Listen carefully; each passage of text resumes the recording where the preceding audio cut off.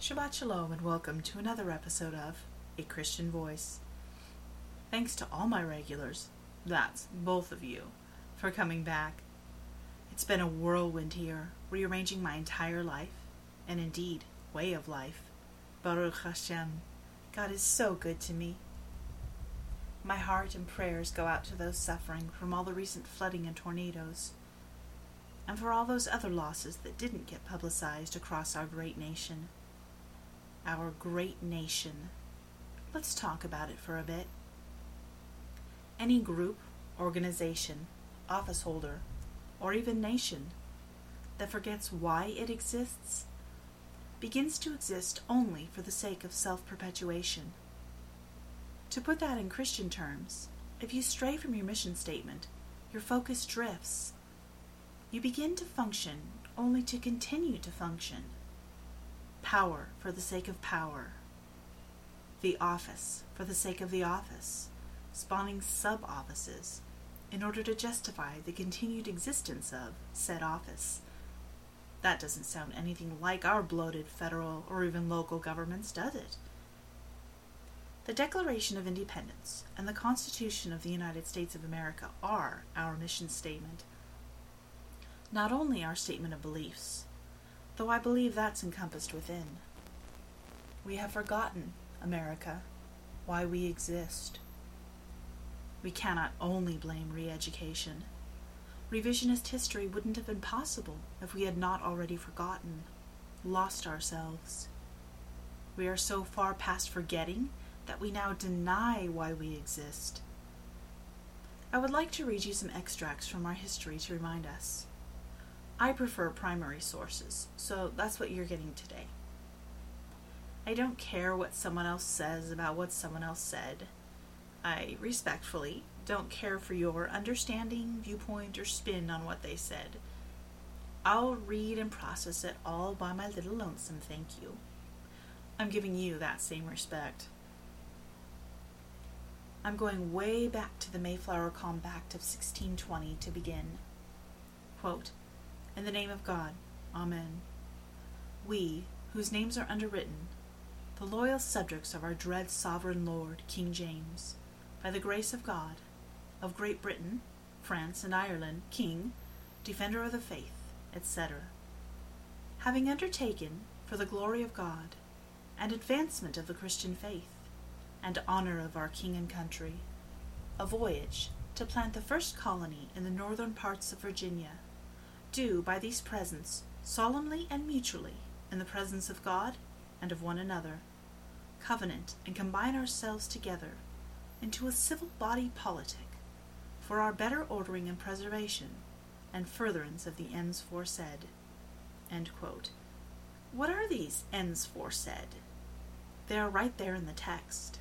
Quote, "For the glory of God and advancement of the Christian faith and honor of our King and country." End quote.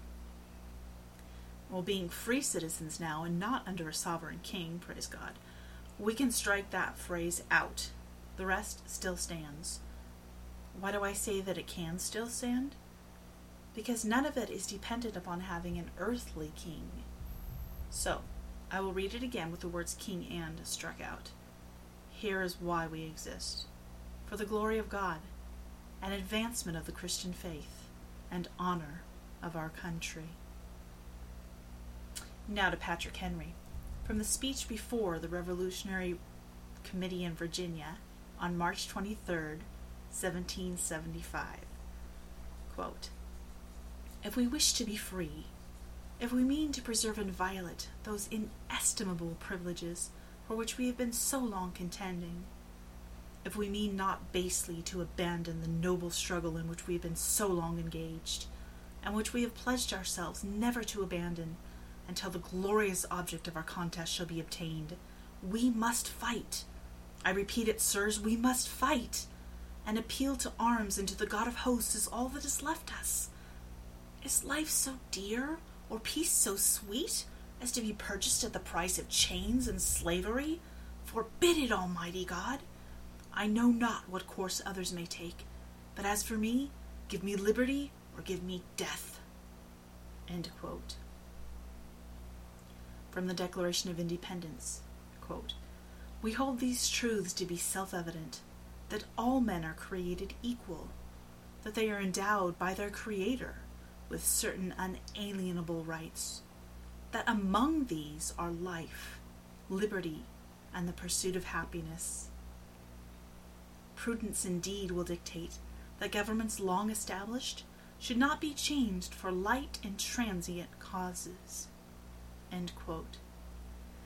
So, why are we changing it?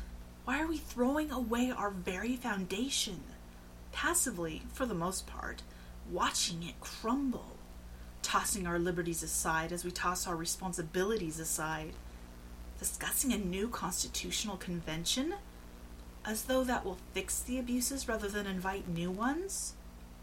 We have the power to fix this built into our system already.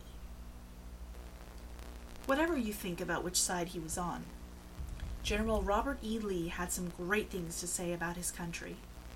My country. Our country. Quote, "I am of the opinion that all who can should vote for the most intelligent, honest, and conscientious men eligible to offices."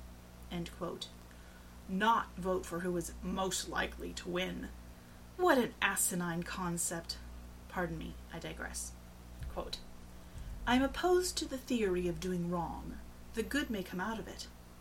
I hold to the belief that you must act right, whatever the consequences."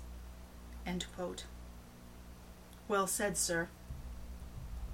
Well, here's a novel concept in our day and age. Quote, "We must make up our minds to fight our battles ourselves, expect to receive aid from no one, and make every necessary sacrifice." End quote. Sounds awfully self-sufficient to me. The America we were, some of us still are, we can be again. Rely on no other nation, no treaties. Expect nothing from others. Make sacrifices. Sacrifices? What are those? Those are the opposite of entitlements. Let's understand this next one properly. Still from General Lee. Quote, "Private and public life are subject to the same rules." End quote. This means we must hold the same standards, whether in public or private, when no one is watching, if there is such a place anymore. As I am a Christian in my home, so I must be in the store, while driving, at the theater, and the polls. It does not mean that I lose rights privately, because some think they can strip them from me publicly. God has granted those rights. Government exists to uphold them. Our government. That is why it exists. If it is no longer functioning as intended, it has no longer a use, a right to exist. The liberal enemies know this, the progressives. That's why they seek to undermine it, in order to eliminate the best form of human government, one that looks to God for inspiration, one that relies on His standards, His best for all mankind. Instead of letting them win, let us fight back. How? Should we take up arms and storm the White House? Here's a better thought from former President Abraham Lincoln. Quote, "You can better succeed with the ballot. You can, peaceable then, redeem the government and preserve the liberties of mankind through your votes and voice and moral influence.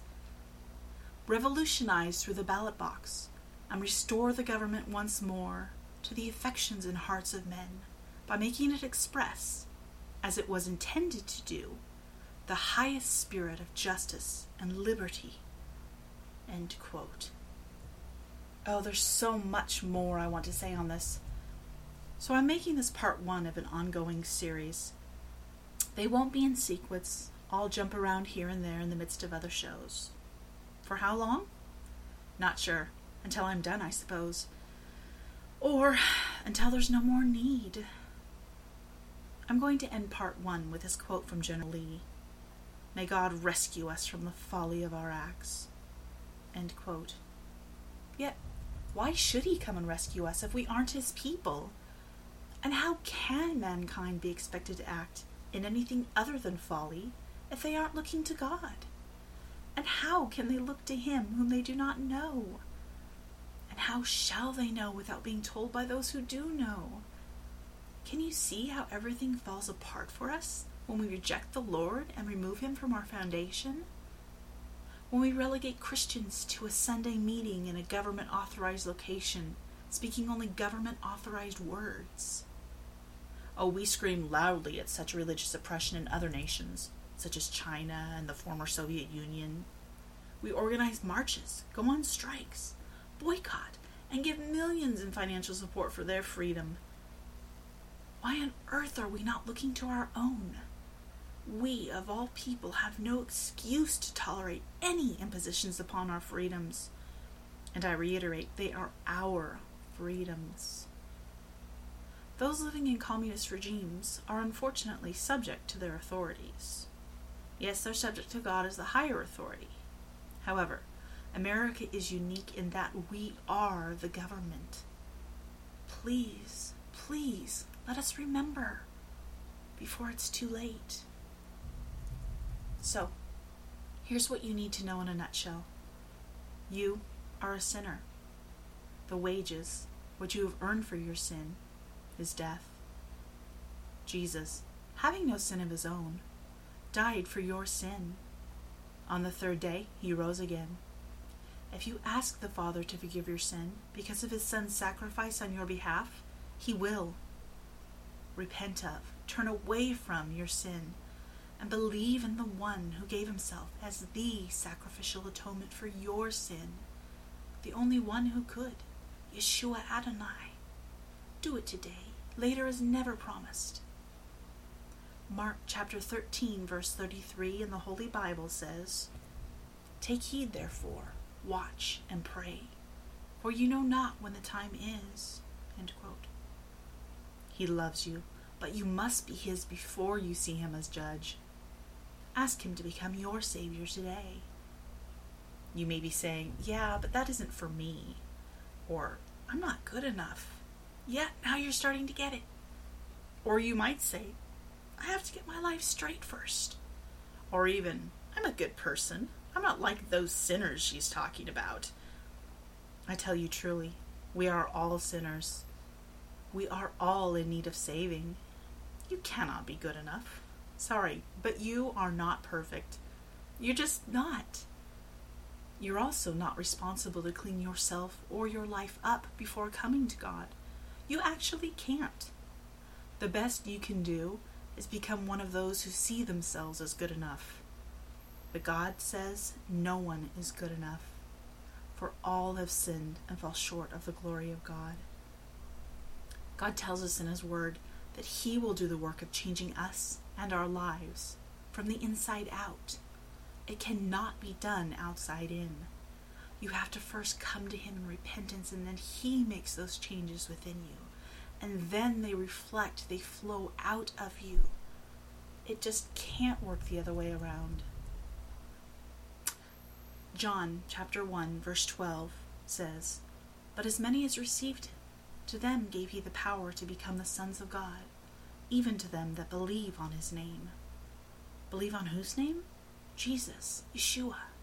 There is no other name under heaven given among men whereby we must be saved. No other name. And someday his name shall be one. The name of Elohim, understood to include Yeshua and the Ruach HaKodesh as one in very truth. The Father, the Son, and the Holy Spirit. Won't you believe on the name of Jesus, Yeshua, today? Thanks for listening. Copyright 2015, A Christian.